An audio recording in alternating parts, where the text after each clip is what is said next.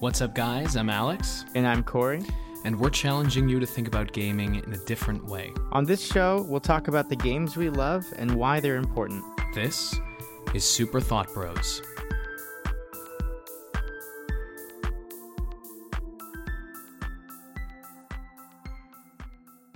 Hello, everyone. Welcome back to Super Thought Bros, the all-organic podcast. All organic, free range. Free-range gaming. We're free range here. Today we're doing something a little different. We're starting this new series called State of Gaming, in which we talk about the state of gaming today in America and in the world, and just the trends of, certain kinds of games come in and out, why that happens, or we talk about the gaming culture. Today we're actually going to talk about the former. We're going to talk about 2D platformers specifically and indie developers. So Corey and I have a lot of games that we want to do episodes on, but finding time to play all of them individually and find interesting things to say can be daunting at Little sometimes. challenging. Yeah. So recently, we've actually found that we've both been doing a lot of 2D platformers.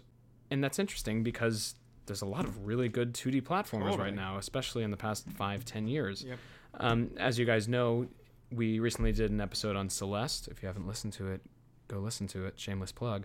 But we both just finished Ori and the Blind Forest. And Corey, I think you'd like that game a lot, yeah? Oh my gosh, I was such a big fan. So let me make one thing clear. I think this game is immensely frustrating for a lot of reasons, and I don't think it's perfect, but it's beautiful, and I really enjoyed it to the extent that my fiance, she is so adorable. She bought me a plush doll. I sent you the picture, Alex. It's so sweet. It's a plush doll of Naru, the mom, and Ori, the little creature that is your character in the game. I love that game. It has so much heart, and that's part of why the platforming genre is so much fun.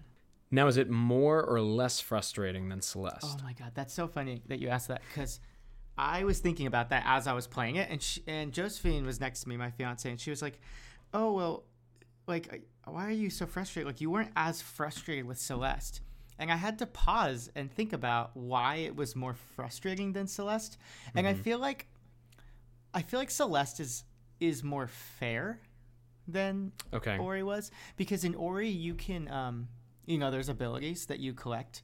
Sure. And you can collect those abilities, I think, in various ways, because I had another friend that played it and we were talking about how we were going through the game. There are definitely different routes that you can build, especially because you have the ability tree, so you can make those choices. So I think for that reason, there are just like more ideal ways to build your character, and there are less ideal ways. Whereas Celeste is kind of straightforward. Like, you have your abilities from the beginning with Celeste, and totally aside from a double jump. Right, aside from the double jump, which spoiler alert, you don't get to the end. So I felt like Celeste is actually more fair, but maybe more challenging. I think I'd agree with that. Yeah, I think I'd agree. I feel like in Celeste, you always know what you need to do and how to get it, and you can see it, even though it's really hard. And sometimes Ori, you're like, where am I going? I don't quite know. You're like checking the map and stuff. Anyways, as you can tell, there's a lot of good 2D platformers out right now. And we kind of thought to ourselves, why are there so many of these games out right now? From a technological standpoint, 2D platformers should be dead.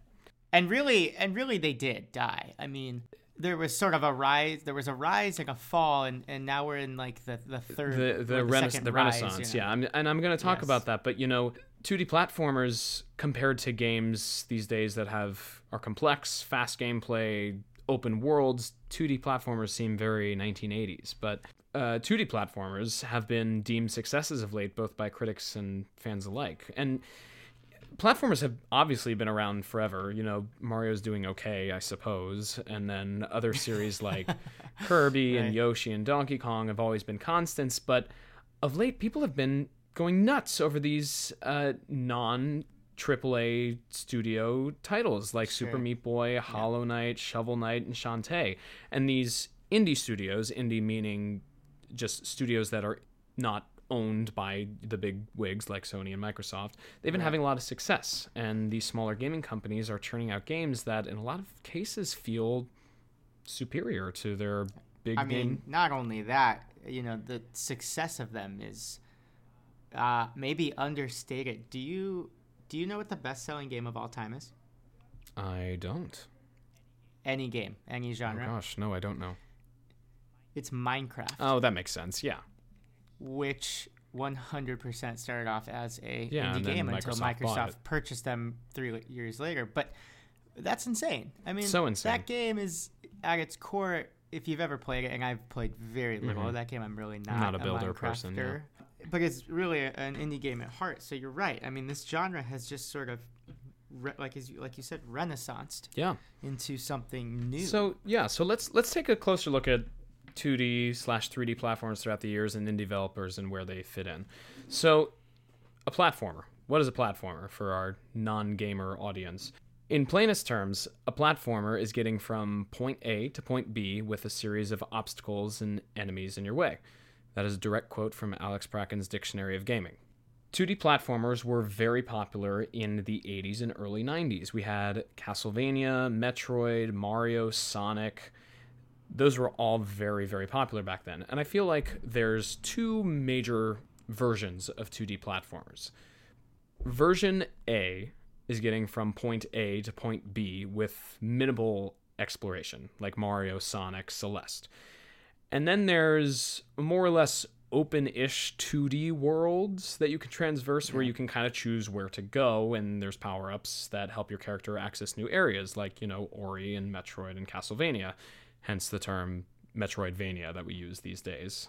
So now that we know what they are and when they were popular, we can look at, in the 90s, and the 2000s I feel like 2D platformers kind of disappeared. The major ones were still kicking around, Donkey Kong and Kirby and others were still doing their thing, but there were far less of them than there were 10 years ago. And I think that's because of technology in the mid-1990s. That was a time when the PlayStation 1 and the N64 were coming out, and it was finally time for gaming to take the leap into the third dimension. And to me, this kind of felt like what gaming was always supposed to be, except now we could actually do it, controlling a character in a 3D space and having them run around and jump on things. And there were tons of new amazing IPs that jumped into the scene for the 3D platforming genre, like Banjo-Kazooie, Crash Bandicoot, Croc, and Spyro. And, there were 3D platformers for everything. Everyone wanted to get in. There was a 3D Pac-Man game. There was a 3D Toy Story game. And there were a lot of series that were trying to make the switch from 2D to 3D. Mario made the switch seamlessly, Well, it really became one of probably the major successes of that switch, because before Mario 64, like, we had, PlayStation, but we weren't really 64-bit yet. And that took it to a new height. I remember seeing that for the first time, and that was just, my brain was struggling because it was so cool and so real. I want to touch on this now, and I want to come back to it later, but Super Mario 64 was my first game, so I never grew up in the era of 2D gaming.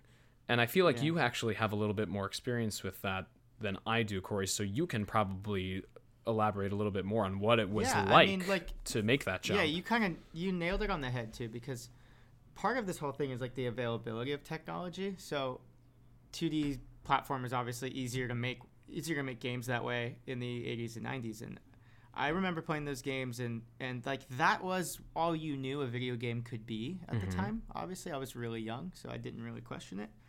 But once you saw, and we'll use Mario 64 as an example, like, that type of video game, it really opened the genre up. Yeah. And then it kind of created this culture of like, oh my God, we can just keep making this look better and better and better. And that's what the gaming world really fell in love with, was trying to make everything look better. But at its heart, gaming, like video gaming, was very much side-scrolling 2D platformers. Yeah. That's what most of the popular titles that even exist now, that's where they came from. Puzzle games, I suppose. Yeah, Tetris was there, which I guess in some weird way is its own platformer. Yeah, I suppose so. So there were a lot of these games that were trying to make this jump from 2D to 3D, and obviously Mario was super successful. But I want to look at some games that weren't successful, and I honestly think that some of these games that failed to jump from 2D to 3D for whatever reason are actually part of the reason of why we have more 2D platformers today. First one I want to talk about is Donkey Kong. Donkey Kong, Are you about to tell me Donkey Kong Country or Donkey Kong 64 failed? hold on.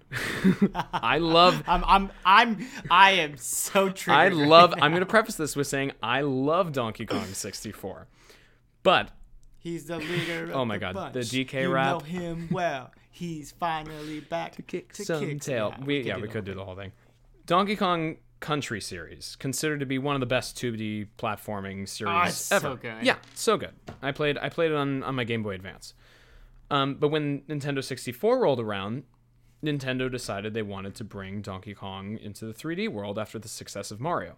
So they gave the Donkey Kong IP to this company called Rare, which had just done Banjo-Kazooie, which to this day is, considered by a lot of people to be one of the best 3D platformers of all time.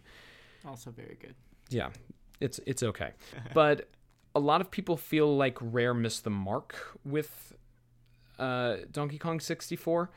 Like I said, I personally love the game, but a lot of people just really viewed it as an over-redundant collectathon because there were 5 different Kongs that you could control, and each Kong had bananas, coins, smaller bananas that you could pick up, and you could only pick them up with that Kong. So there was a lot of backtracking and being like, oh, I can't pick this up with this Kong right now. I need to go back to the barrel and get this other thing. Right. I mean, I love the game, but a lot of people just did not feel like it hit the mark in the same way. So the game kind of swung and missed, and Nintendo sent Donkey Kong back to the 2D world. And it's been there ever since. And, we had Jungle Beat. Did you ever play that game, Corey, with the drums? I had those bongos. You bet your ass I did.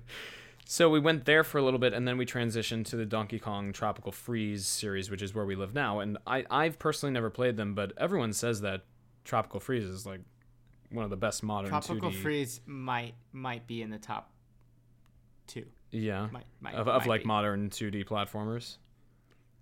It's really good. I know. Yeah, I've heard it's really great. I wouldn't say it's inventive, but if we're gonna take that formula and master it, it's about as good as you can get. Gotcha. So there's example number 1 of 2D trying to transition to 3D, and it just kind of not working. So they went back to 2D. Next series I want to talk about, get ready, is Sonic. Oh boy. Oh boy. So I started off playing Sonic in 2D on my Game Boy, and I love the games. The whole gimmick of Sonic is that you're going really freaking fast, and that was really exciting, even if I didn't know I was about to plummet into a pile of spikes, Rings everywhere. It's sprawling everywhere. And I actually don't know how familiar you are with the Sonic series, Corey, so feel free to chime in when you want to, but I've played a pretty good chunk of them. So Sonic made the transition to 3D with Sonic Adventure. And then it had a sequel, Sonic Adventure 2, which I played on the GameCube later on. Yeah. Looking back at it, I knew the games were flawed. They were a little glitchy. The plot was like, I don't know about this. But they were fun. The Sonic levels were really fun. There were some unnecessary padding with, specifically, God love him, Big the Cat, when you had to go fishing. I love Big the Cat. He's a great character, but the fishing... That world is so weird. The fishing missions, oh God. And it's weird. The Sonic 2 treasure sections with Knuckles and Rouge were, I don't know, they didn't do much for me. But I loved the Sonic and the Shadow levels. Those were really fun. Yeah, man, that game is... it's actually funny that you brought those 2 games up because those are kind of opposites in terms of so Donkey Kong might, if you're going with most people's opinion, you'll hear people say Donkey Kong as a franchise wasn't the same once it went 3D, and people are much more in love with the platforming Donkey Kong. I think it's the complete opposite with Sonic. I think Sonic Adventure is one of the best games of all time. Really? The original one? I think, yes. I think Sonic Adventure for Dreamcast. I phenomenal. love Sonic Adventure. And truly I love it. personally would rather play that than like the original Sonics. Like maybe someone would skewer me for that, but Last thing I want to say about those two games, holy shit, the Yeah. music. Love, it's so good. it's so good. Live and learn, open your heart, Yep. like Yep. classics. Okay, after those two games, which I think they were glitchy, but they were good, things kind of went downhill. Because next Oh my game God. was Sonic Heroes, which I was couldn't even tell you. Yeah, it was I it was don't even know. it was fine. It was fine. But then we started getting into games like Shadow the Hedgehog, and then we hit Sonic 06 and Sonic Boom Rise of Lyric, and they were You literally sound like you're making up titles. yeah, I know, but they were just bad. They were bad games. They were Yeah. gross, glitchy messes of games, stupid, nonsensical plots, and it just made me really sad that the series had like kind of gone off the deep end. It just felt like the games were created severely understaffed. They should have had another year or two to develop, but they were rushed out to line up It with was sort of desperate feeling. with whatever they were rushed out. Yeah. And after Rise of Lyric, the games got a little bit better. Like Sonic Colors and Sonic Generations are better, but the series never really seemed to fully regain the glory that it used to have. So flash forward to just a couple years ago, there's this guy named Christian Whitehead who comes along, and he's been working on porting some older 2D Sonic games to some newer consoles. But he also had this side project, and he brought this side project to the main Sonic team, and they gave it the green light. And that game became Sonic Mania. So Sonic Mania, if you don't know, is this quote-unquote return to glory for the Sonic franchise by returning it to its roots. Just fast 2D platforming in the style of the original game. Same art animation, same everything, but different levels that are inspired by the original. And people were so happy with this game. And I feel like the Sonic team for years was trying to do new things, and everyone was just kind of like, yo, y'all, like, keep it simple. Just Don't give change us it, yeah. give us the 2D stuff, give us the adventure games that we liked. And they just kept on trying to throw on these half-baked 3D Sonic games in people's faces with all these weird new concepts. Like, don't even get me started with the Werehog in Sonic Unleashed. Holy crap. And people just wanted the OG Sonic. Isn't that kind of the funny duality though with the gaming community? Is like maybe it's the same as like the film community. Like Star Wars comes to mind. Like we want a sequel and we want it to be new and exciting, but also we want it to be exactly what we expect. Franchises like Sonic have suffered from that because like how do you satisfy that, you know? Well, it's hard, and I think they actually have done a good job in Sonic Generations of giving us some 2D, some 3D, and none of this extra fluff with Big the Cat. And another, big problem with Sonic 3D is that he's running so fast that there's so much extra production that has to go into every single level. 30 seconds in a Sonic level is the equivalent to the entire world in, say, like a smaller Mario level. So there's so much extra work to be done on the developmental side, which is why so many of the games are glitchy, and Sonic has gotten this bad name because of just what it is. It takes so much extra work, and I feel like they're trying to push out those games so fast. So there's an example of a series that went from 2D to 3D, had some success in 3D, went back to 2D, and seems to be back in that world now. Like there's some games that just are meant to be in that world. Yeah. Last example I want to talk about is actually the other way around. So Banjo and Kazooie, remember them? Their development company, Rare, was bought by Microsoft, which is Xbox, in the early 2000s. And Banjo and Kazooie never saw the light of day again on a Nintendo console until Smash. Yep. And the only other appearance that Banjo and Kazooie had was Nuts and Bolts, which I believe was in the early 2000s. Yeah. Which I never played, but it did not look like the Banjo and Kazooie that people wanted. You didn't miss much. So, a couple of years ago, the original team behind Banjo and Kazooie created a new studio called Playtonic with the intention of creating a brand new 3D platformer to be the spiritual successor to Banjo and Kazooie. And they called this game Yooka-Laylee. Fans were super thrilled about this project, and they donated a lot of money to help Playtonic create the best game that they could. And I played Yooka-Laylee, and the game was fine. It was fine. I mean, did you play it, Corey? I didn't. I remember seeing it though. I was curious. It was fun. I liked it. It just It just wasn't Banjo-Kazooie. And you wanted Banjo-Kazooie. yeah, exactly. And it didn't quite have the same charm, and I never finished the game, and fans were kind of let down by the game as well. Yikes. It's a good game. It's not bad. It's not bad. It just like wasn't. Yeah, but nowadays a game has to be like, it has to be great for me to even be like, oh, I'm gonna finish this. Like, let's be honest. There's so many games. We have so many games on our list. If I'm playing a game and it's not great, I'm putting the game down. So Playtonic went back to the drawing board with Yooka-Laylee, and last year in 2019, they released the sequel, Yooka-Laylee and the Impossible Lair.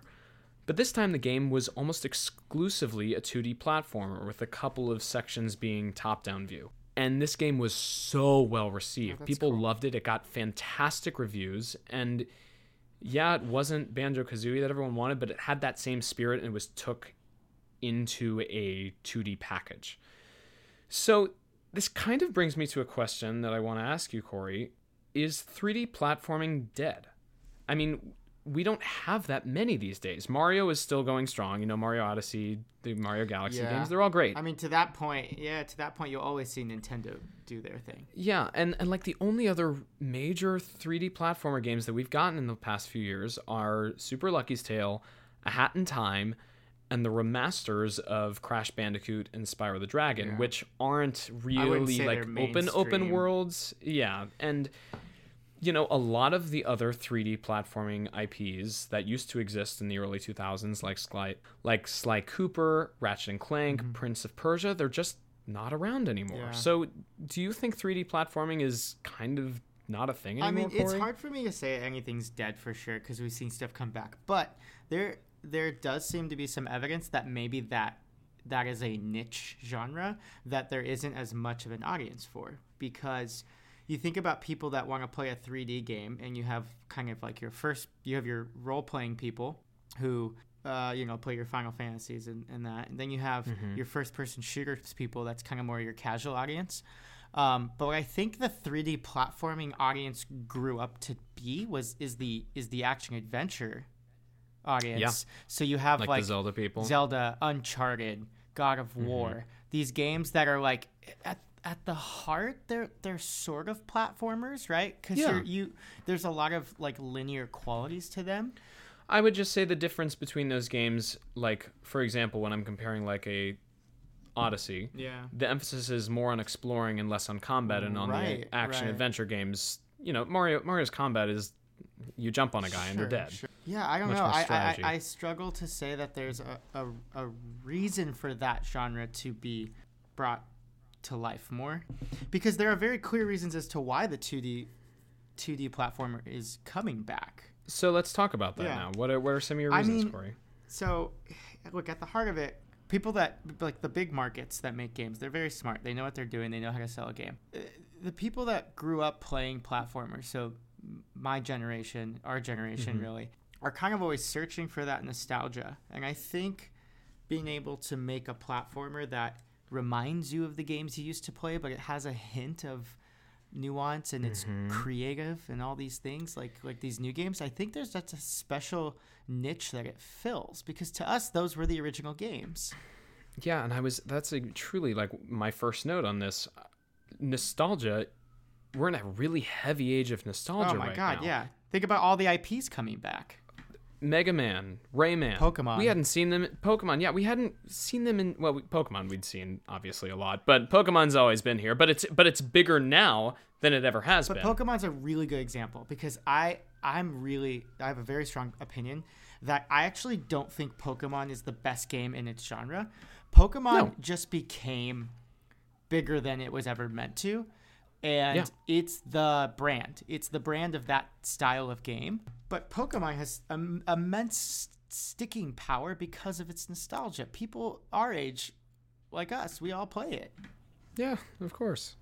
And I think I might have talked about this in a previous episode, or maybe I've mentioned it to you before, but I think we're in a heavy age of nostalgia partially because of the Switch, because of the Nintendo Switch. I feel like the Switch has brought back an entire generation of gamers that had not been around for a long time.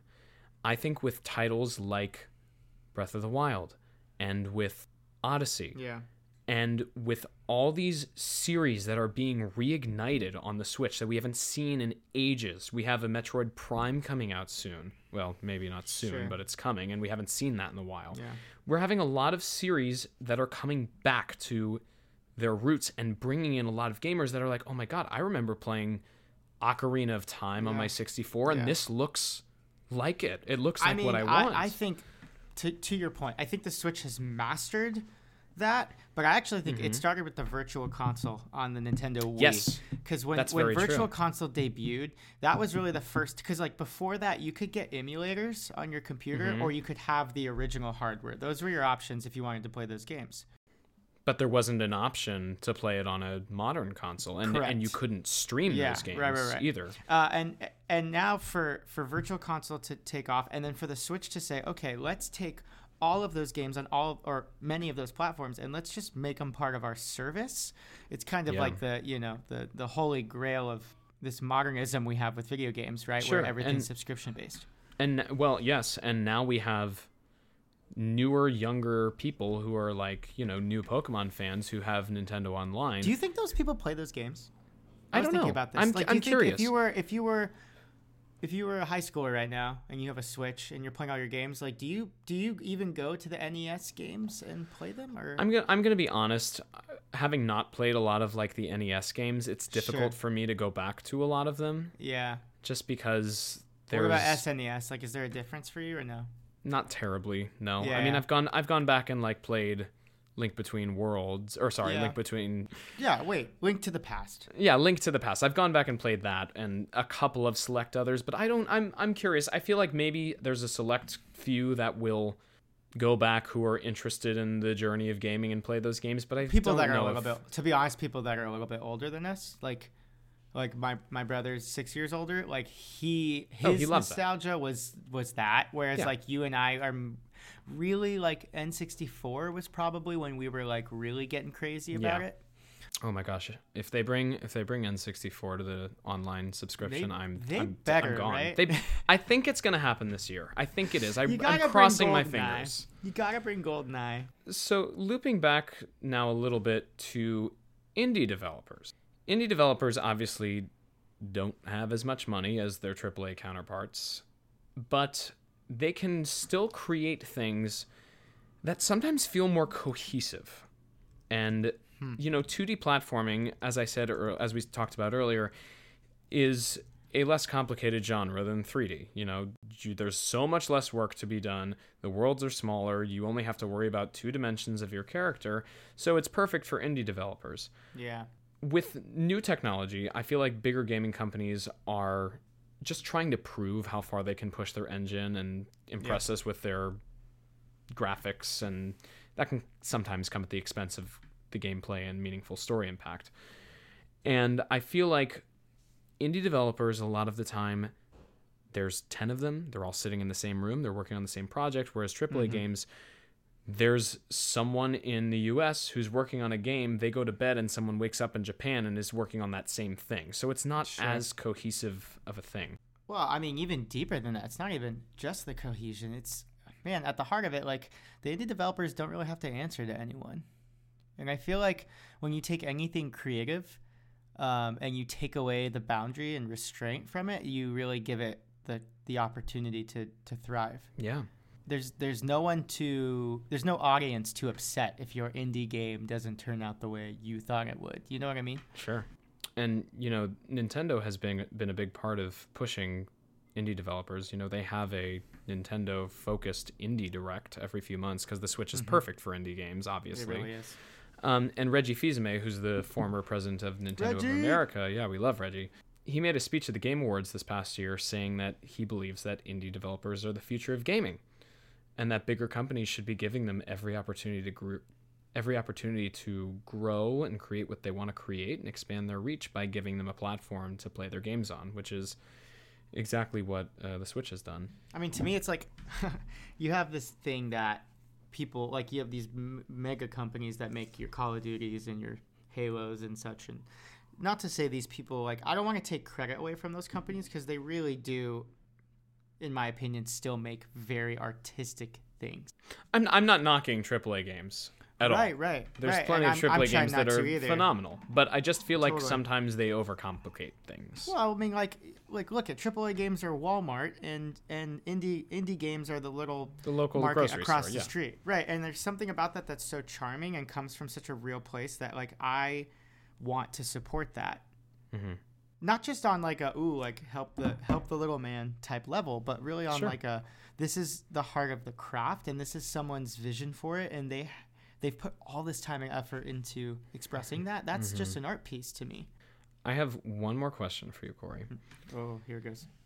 So Super Mario Maker, it's a 2D platformer where you can create your own stages. Is that the beginning of the end of 2D platformers, Oh my or gosh. is it the last 2D platformer that Mario will ever get? I don't know how many of these Mario Makers they can make, which sounds like the beginning of a riddle. But I am tempted to say that both can exist. I don't know. I can't imagine a world where we're not coming back to platforming. Sure. Or Mario. Somebody is going to say, this is Super Mario World 4. Here it is. You know what I mean? Like, that's going to happen. But I just, Super Mario Maker 2, which came out last year, it has, you can create all your own stuff, but it also has a story mode where they give you, all of the, like, Nintendo created worlds that you could ask for. Yeah. So I don't know if I see them going back to a Mario game that is a 2D Mario game that doesn't have a creation feature. Here's my prediction. This is my psychic Corey I'm ready. coming out here. I'm ready for 2020 predictions. The year is 2022. Okay. And Nintendo announces that for the Switch 2, it will be releasing Super Mario World Retro. Okay. It will be 16-bit, just like Super Mario World was, but it'll be a completely new game, sort of like the Sonic people did. Uh-huh. Because there's a market for that. Yeah. People will play that. And if Nintendo signs off on it, it'll happen. Support your indie gaming developers, for God's sake. So many good games out there. So many. So many. Yeah, go play all those games, y'all. There's a lot of good What's ones. the next one on your list? Because you said Shovel Knight, and I haven't played that, but I want to play. Have you played Super Hot? Do you know about this game? No, Super I don't. Hot? Oh my God, so weird. So I played it in a VR studio with a bud. So it's almost impossible to describe it. It is an indie game. It's first person. It's a puzzle first person. And in each situation, if you move, because it is a VR game, if you move yourself, your character starts to move and the world starts to move. But if you pause, everything pauses. Huh. So the puzzles are all based on your movement, but you have to be figuring them out as you move. If that makes sense, Yeah, because that's they cool. keep working. That is a cool game. If you have yet to check that out and you're the least interested in VR stuff, that one I've actually really enjoyed. Nice.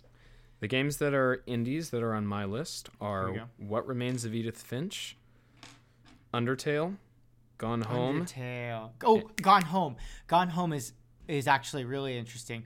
So really, Gone Home could potentially be the least activity you will ever do in a game. Yeah, I mean, it's like you're walking through it's a a house, cutscene. a deserted Yeah, house. it's a cutscene.